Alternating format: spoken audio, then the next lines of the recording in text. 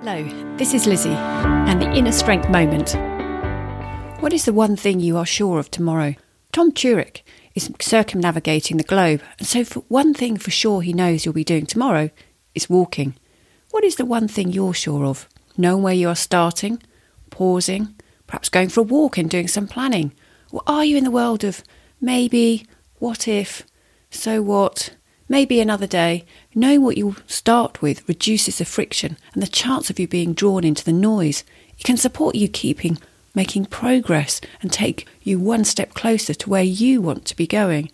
There are many ways to help you do this. One way is at the end of the day, list a maximum of 3 things to do tomorrow. When you start, rather than heading over to your email box where people drive your destiny, keep in the driver's seat and start with one thing on the list. What is the one sure thing you are starting with today?